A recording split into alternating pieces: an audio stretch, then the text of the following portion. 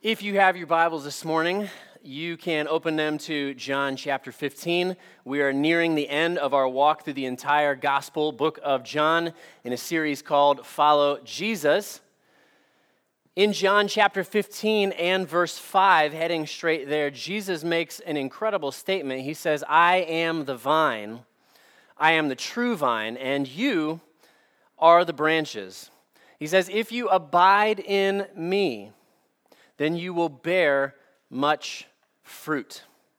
We're going to walk through this whole passage here this morning, thinking about spiritual fruit, thinking about when Jesus enters our lives, the changes and the power, the amazing things that he does, and the Bible uses this illustration of fruit, that fruit is born out of the true vine. I found out last week, I was told that two of our kids in the church prayed to receive Jesus as their personal Lord and Savior. That is some of the spiritual fruit that we long for and that we pray for. Later on that afternoon, another family reached out to me and let me know that their son had also prayed to receive Jesus as his personal Lord and Savior. And guys, that is absolutely what it is all about. Amen? We thank God for spiritual fruit. It's not us. We are the ones who are connected to the true vine. Humanly speaking, we thank God for parents who know they're not perfect, but they love Jesus and they love the gospel and they love their kids and they want their kids to know the goodness and the grace of Jesus. And so we share the good news with our family, our children, our friends, and our city because we know that heaven has plenty of room and we want to see more and more people come to know him as Savior. And earthly speaking, we know that the gospel is the good news that brings dead people to life, that gives us new life and eternal life in Christ. And so Jesus is going to tell us all the more clearly here this morning what the source of that is. And we pray.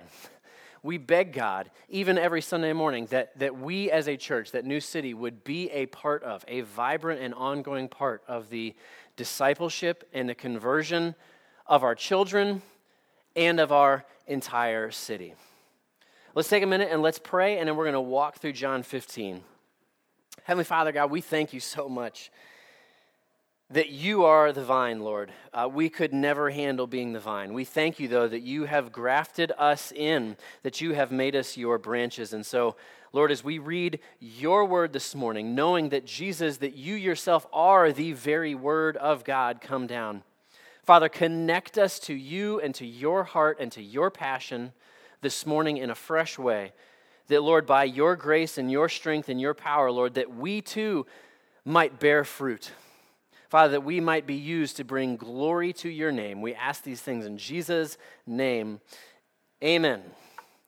3 ways this morning, guys, that we branches can bear fruit when we are connected to the vine that is the Lord Jesus Christ. Number 1 that we're going to see here in a second from verses 1 through 3 is this. Believe in Jesus, the true vine, and the Father who prunes those he loves. Both of those ideas Jesus gives us right up front. Look at verses 1 through 3 with me. Jesus speaking to his disciples and to us. I am the true vine, and my Father is the vine dresser or the gardener. Every branch in me that does not bear fruit, he takes away.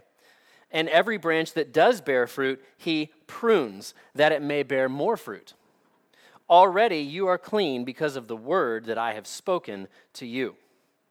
Jesus is the true vine, and what he's saying is that he is the true vine, the I am, above any and every other vine that we might attach ourselves to. And this is a very loaded statement for the people who are hearing this interaction. He's speaking to Israel. Because interestingly enough, the grapevine was one of the many symbols of the nation of Israel, of God's Old Testament covenant people, Israel. In fact, on the gates of the temple, there was a golden grapevine that was a visual reminder that Israel was God's people. In many ways, that grapevine symbol was to Israel what we as Americans think of when we think of the stars and stripes.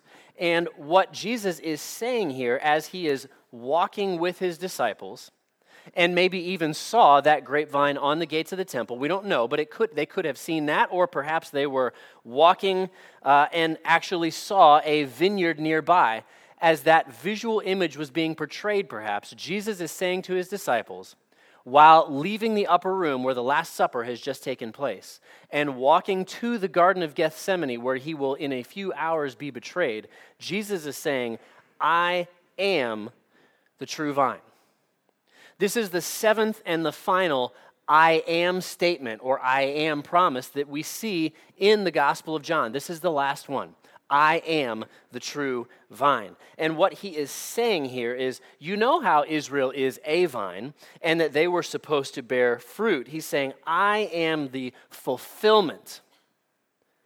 I am the fulfillment of all that symbol anticipates. Jesus is the true vine, and all other vines, if you will, were ultimately just shadows. What that means for us, this is a reminder that everything in the Old Testament is leading us to Jesus.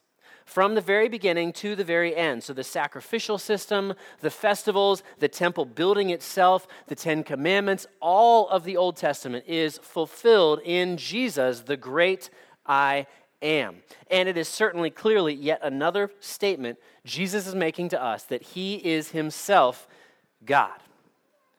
And the message that he wants to communicate, these final few words with his followers, is that true followers should and will bear fruit when they are tied to the life-giving vine that is Jesus. Notice too that in these final moments, Jesus' thoughts are not of himself, but even as he knows he is walking to his own death, his concern, his words, and his heart are for his people, are for his followers. And he, in the very first sentence, tells us, I am the true vine, and then he tells us about his Father. He tells us about God the Father, and he says that the Father will prune those that he loves. Now, what's important here is what Jesus will go on to tell us is that it is the branches that are doing well that will be pruned. It is the branches that are bearing fruit or are demonstrating that they are ready to bear fruit. Those are the ones that the Father is going to prune.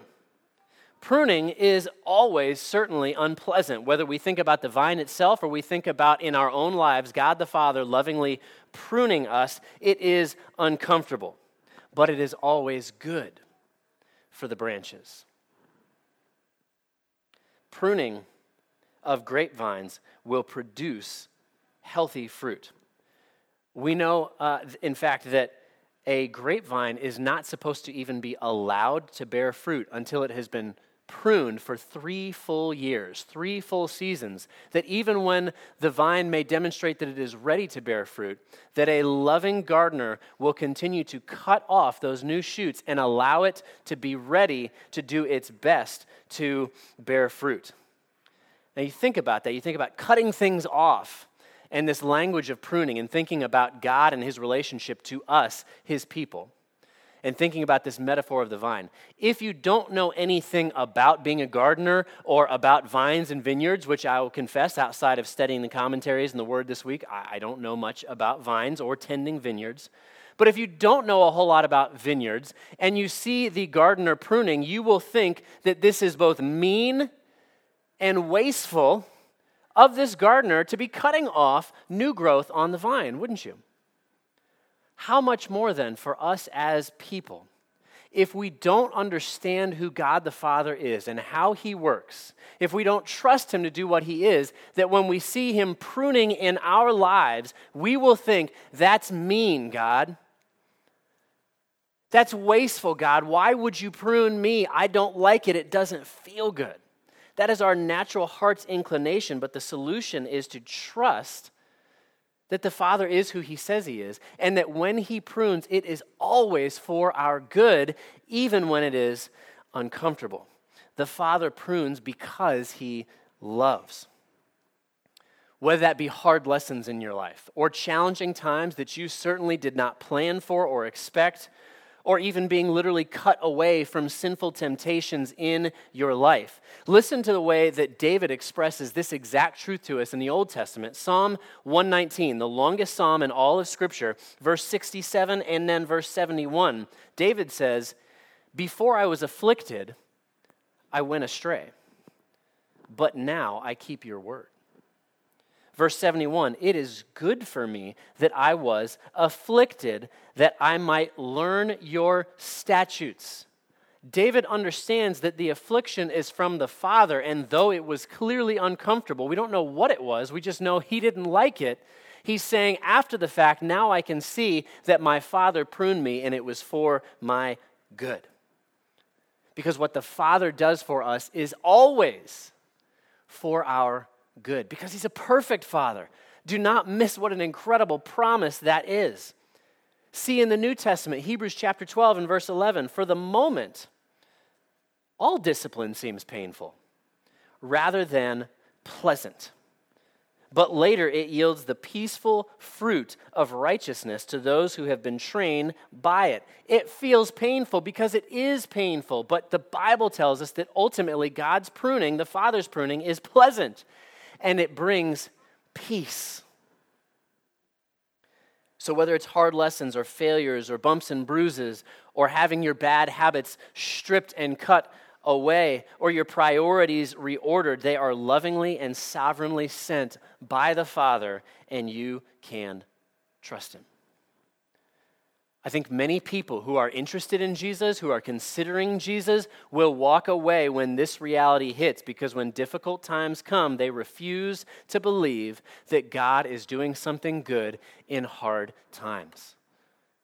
We don't like being uncomfortable. None of us do. But the goodness of knowing the Father personally is knowing that he has redeemed every circumstance for your good, and that he personally is the one who is pruning you.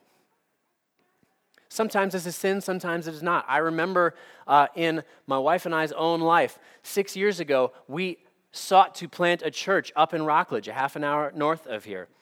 Ultimately, it was a failure. We didn't like that. In the moment, it was uncomfortable, it was challenging, but we trusted the Lord through it. Not perfectly, but we trusted him.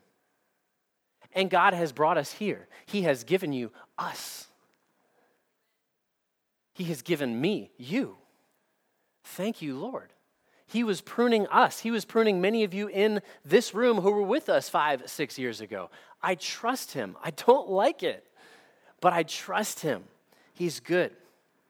And then Jesus ends with this interesting comment where he gives us once again the clear foundation of the gospel in this entire discussion when he says, "Already you are clean because of the word." Note the order in which the gospel of Jesus Christ works. True saving relationship with Jesus comes first as a vine or as a branch on the vine. Pruning by the Father to produce abundant fruit or good works comes second. That is the gospel order. Jesus is the word. Jesus himself brings cleansing. He is our Savior. Ephesians chapter 5, it describes Jesus cleansing the bride, that is the church of Jesus Christ, by the word, the washing of the word. And he says, you are already clean. He is telling believers, your salvation is not in your fruit bearing. Your fruit bearing is a result of your salvation. You have been cleaned by the word, me, the living word. Go therefore and bear fruit. So number one, believe that Jesus is the true vine and that the Father is lovingly pruning his people. Number two, verses 4-7 tells us this: bear fruit by abiding in Jesus, the true vine. Abiding is maybe not a word that we use all of the time, but to be in a living commitment to be tied at the hip to in every way possible. We are abiding in Christ. That is how we are to bear fruit. Listen now to verses 4-7. Jesus says this: abide in me, and I in you. As the branch cannot bear fruit by itself unless it abides in the vine, neither can you unless you abide in me. I am the vine, you are the branches. Whoever abides in me and I in him, he it is that bears much fruit. For apart from me, you can do a lot of good things. No. Apart from me, you can do nothing. Verse 6, if anyone does not abide in me, he is thrown away like a branch and withers, and the branches are gathered, thrown into the fire, and burned. If you abide in me and my words abide in you, ask whatever you wish, and it will be done for you. Powerful words, encouraging words, terrifying words, all here in verses 4 through 7 from Jesus. First, he says, abide in me. A living commitment in Jesus that will bear fruit. This is the primary message of what Jesus is telling his disciples in John 15. Abide, in fact, that word, abide in me, abide in Jesus, shows up 8 times in 7 verses. This is an idea that Jesus wants to get across to his people. My life is in Jesus. My hope is in Jesus. My identity is in Jesus. I have been grafted in by his grace. I have life, and I have life abundant in Jesus. I am filled with his Holy Spirit and given power to follow after Jesus. He's the vine, I'm the branch, and I desire for it to be that way. And Jesus has given us many ways to be filled with his lifeblood. If you imagine the vine and the branches, that life-giving sap, Jesus has given us ways to remain tied and abiding in him, his word. First and foremost, prayer where we can talk to him and tell him what's going on in our life, knowing that he will teach us even as we speak to him. Worship, whether that be together right here, right now, or that be on your own each morning, worshiping him.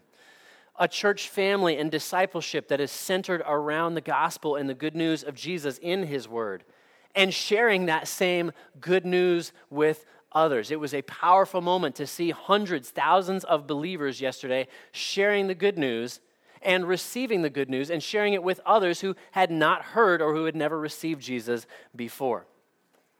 When I think about our church, New City Church has 6 values that we are committed to. Now, if you have 1,000 values, there's 1,000 things in Scripture, you will wind up doing nothing. But we as a church have identified 6 things that we say these are the values that we are committed to. And I want you to think about these. I want to put them up on the screen for you to think about. This is both the abiding in Christ and the fruit that can come from the abiding in Christ. These are ways that we as a church particularly want to focus. That we would be a church that values proclaiming grace. That we would be a church that values praying dependently. That we would be a church, despite our American culture, that would say we want to live sacrificially. What Christ has done for me, I want to do for others. That we would be a church that is growing in community. Not that we get together and play checkers, although checkers is great, but growing together around Christ, biblical community. That we would be renewing the family. Yes, I mean the church family, but I specifically mean mommies and daddies and sons and daughters. That we would recognize that God's plan A is the family that he has made. And that we would be multiplying disciples. That we would be a part of God's kingdom growing here on earth. Not +1, not +2, but the Bible uses the language of multiplying. The Great Commission, in other words. Well, that's a lot. And Jesus reminds us in the very same sentence, apart from me, you can do nothing. You cannot do these things apart from me. And so Jesus is lovingly saying to us, set aside the heart that is automatically and originally in each one of us that says, I am going to rely on me, my plans, my ideas, my righteousness, my desires. And Jesus is saying, cease relying on yourself and begin to rely on me. Take yourself off the throne and place me on the throne. Philippians 4:13, I can do all things through Christ who strengthens me. So Jesus says you cannot bear fruit apart from me. But he also has said multiple times in John 14 and 15, he's saying that if you are in me, if you abide in me, if you believe in me, you will in fact do greater things than even while I have been here on earth. What a stark difference. Without me, nothing. with me more than you've even seen up to this point of my 3 years of walking with you here on earth together. And then Jesus says that those who do not abide in him and bear fruit will be thrown away and tossed in the fire. Wow, Jesus, I wish you could have left that one out. What does he mean? This is a frightful statement from Jesus, which should absolutely be humbling for believers, and it should absolutely be a warning for unbelievers. Ezekiel 15 in the Old Testament gives us a little bit of insight going back to this illustration that Jesus is using of the vine. Ezekiel 15 tells us, if you're not a good gardener, tells us these facts. It says that a vine that does not produce fruit is useless. The wood in a vine, you can't do anything with it. You can't saw it into lumber and you can't build things with it. It is not good wood. The vine was made for one purpose, to bear fruit. It has no other purpose. And so literally in Ezekiel 15, they say, if the vine is not bearing fruit, it will be thrown in the fire and burned up because it is useless otherwise. And as we think about this burning image, we rightly make the spiritual connection to the very real fire of hell. It is not an imaginary place. It is not something that we tell our kids to scare them. It is what the Bible teaches in many places very directly, and it's what Jesus has in mind here as well. So the question here is who? Who is getting burned up? Does Jesus teach here that those who were saved, who have believed in him as personal Lord and Savior, if they become fruitless, will ultimately be cut off and tossed into the eternal fire of hell? Well, let's look at what the Bible has to say. Jesus doesn't just speak to this topic here. He doesn't even just speak to the topic in John here. So if we go back a few chapters, let's go to John chapter 6 and verse 39. And this is the will of him who sent me. This is God's will. This is the Father's will, that I shall lose how many? None of all those he has given me. Who's in charge? He is. But raise them up at the last day. John chapter 10. All of John chapter 10, in fact, is on this topic. And one of the most poignant moments is John chapter 10, verse 27 and 28. My sheep, says Jesus, my people, my followers, hear my voice, and I know them, and they follow me. I give them eternal life. Who gives them eternal life? Jesus does. Did I give myself eternal life? No. Did I earn my eternal life? No. Jesus gives eternal life, and they will never perish.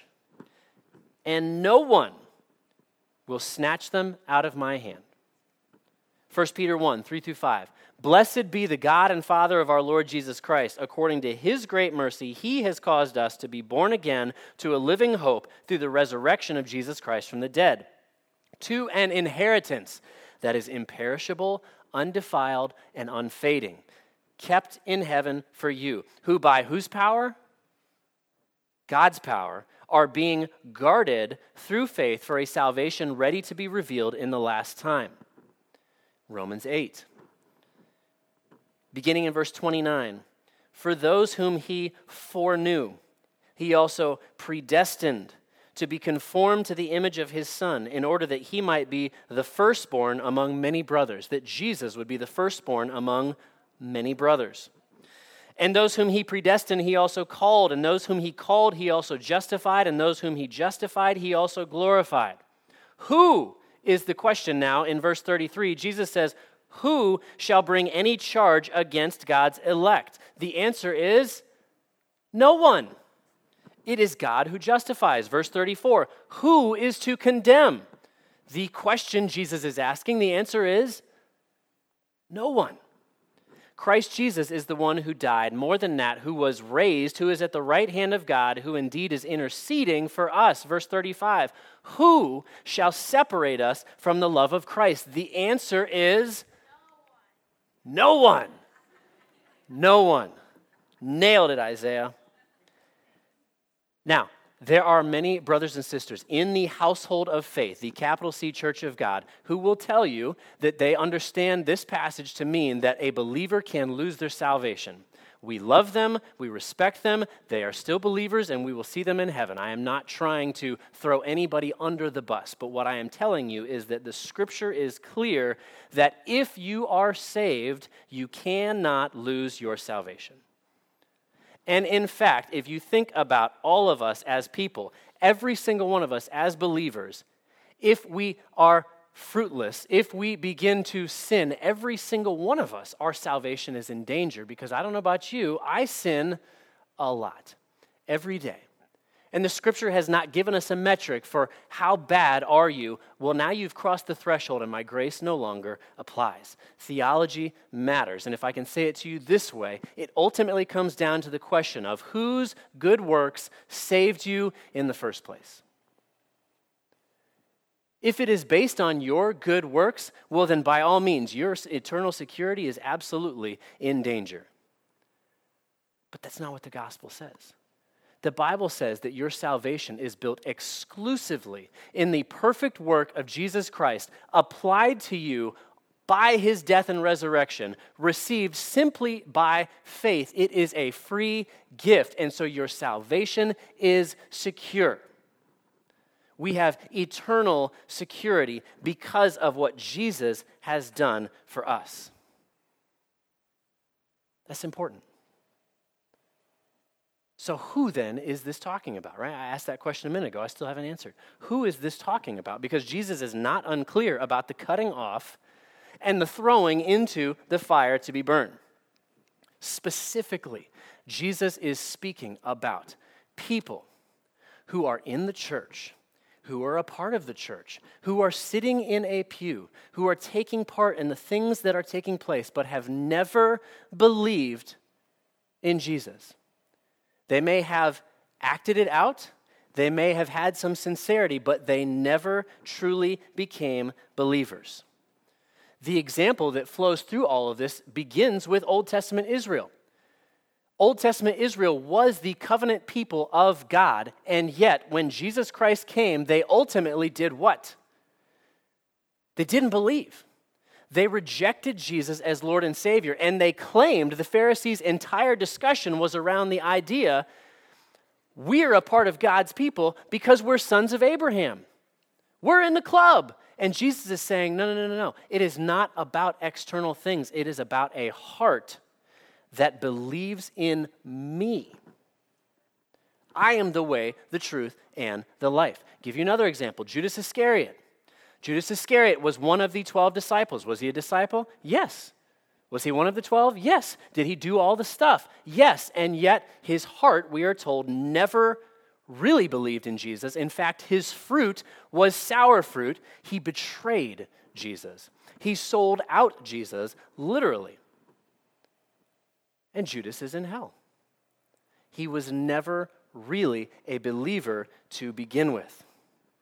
There are many who are a part of the visible church, meaning, I see you, we're here, but who have never truly received Jesus as Savior. And so the warning, the threat is absolutely real. Guys, sitting in my garage does not make me a car. You understand, right?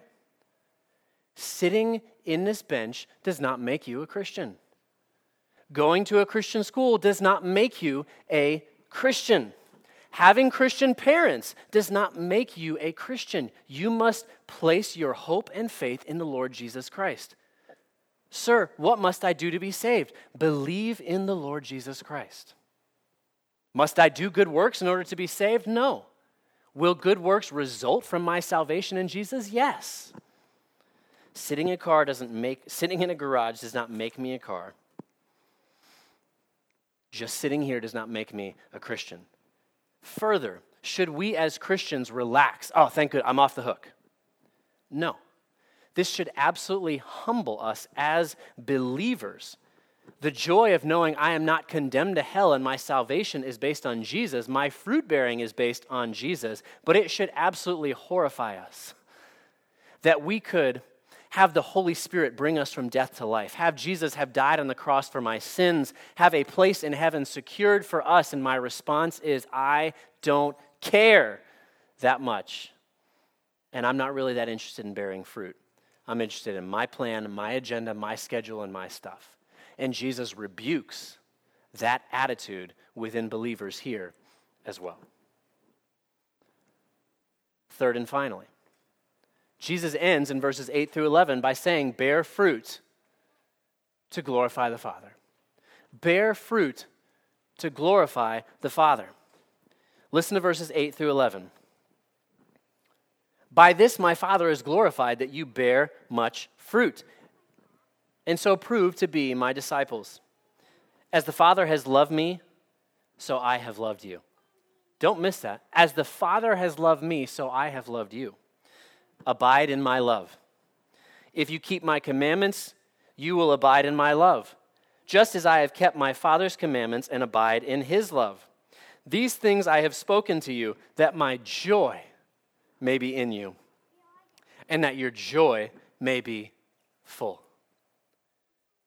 As we bear fruit to glorify the Father, we experience his love in a fresh way and are filled with joy, joy that is not defined by circumstances, joy that is defined by what the Father has done. All followers of Jesus can bear fruit. Men and women, boys and girls, old and young, we have all been given at the moment of our salvation the Holy Spirit and enabling us to display the fruit of the Spirit. Galatians chapter 5 tells us exactly what it is.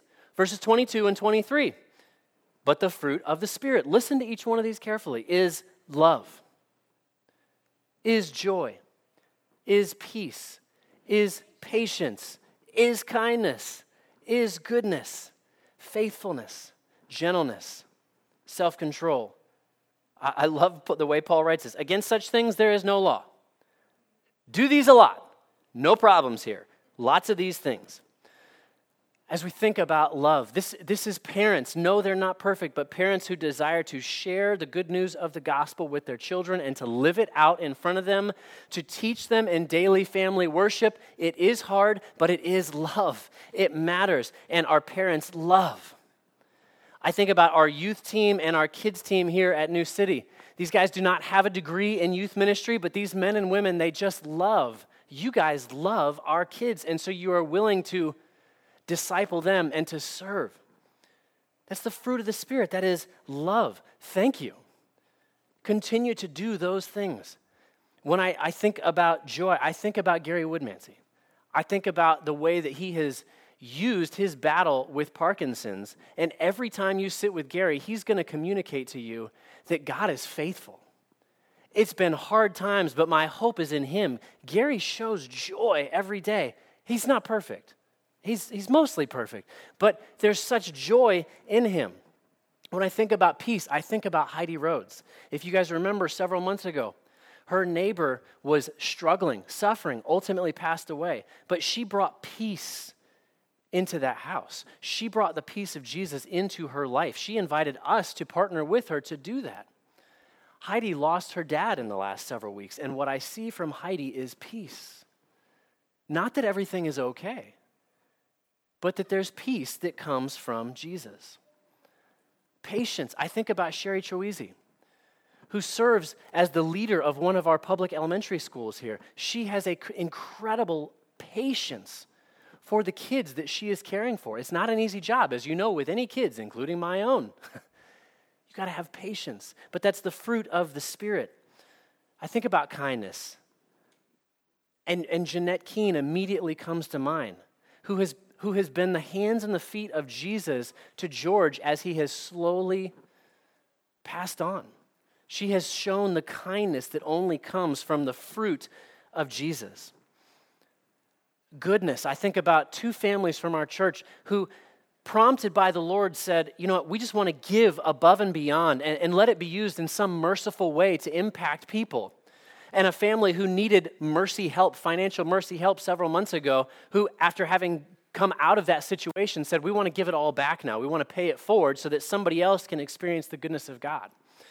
And those merciful gifts are going to be used to help care for a woman in one of our public school partners who is going through cancer even now, and we're going to be able to help her financially deal with what she's going through. That is goodness. I think about faithfulness, and I think about Warner Fry, Sr., the third.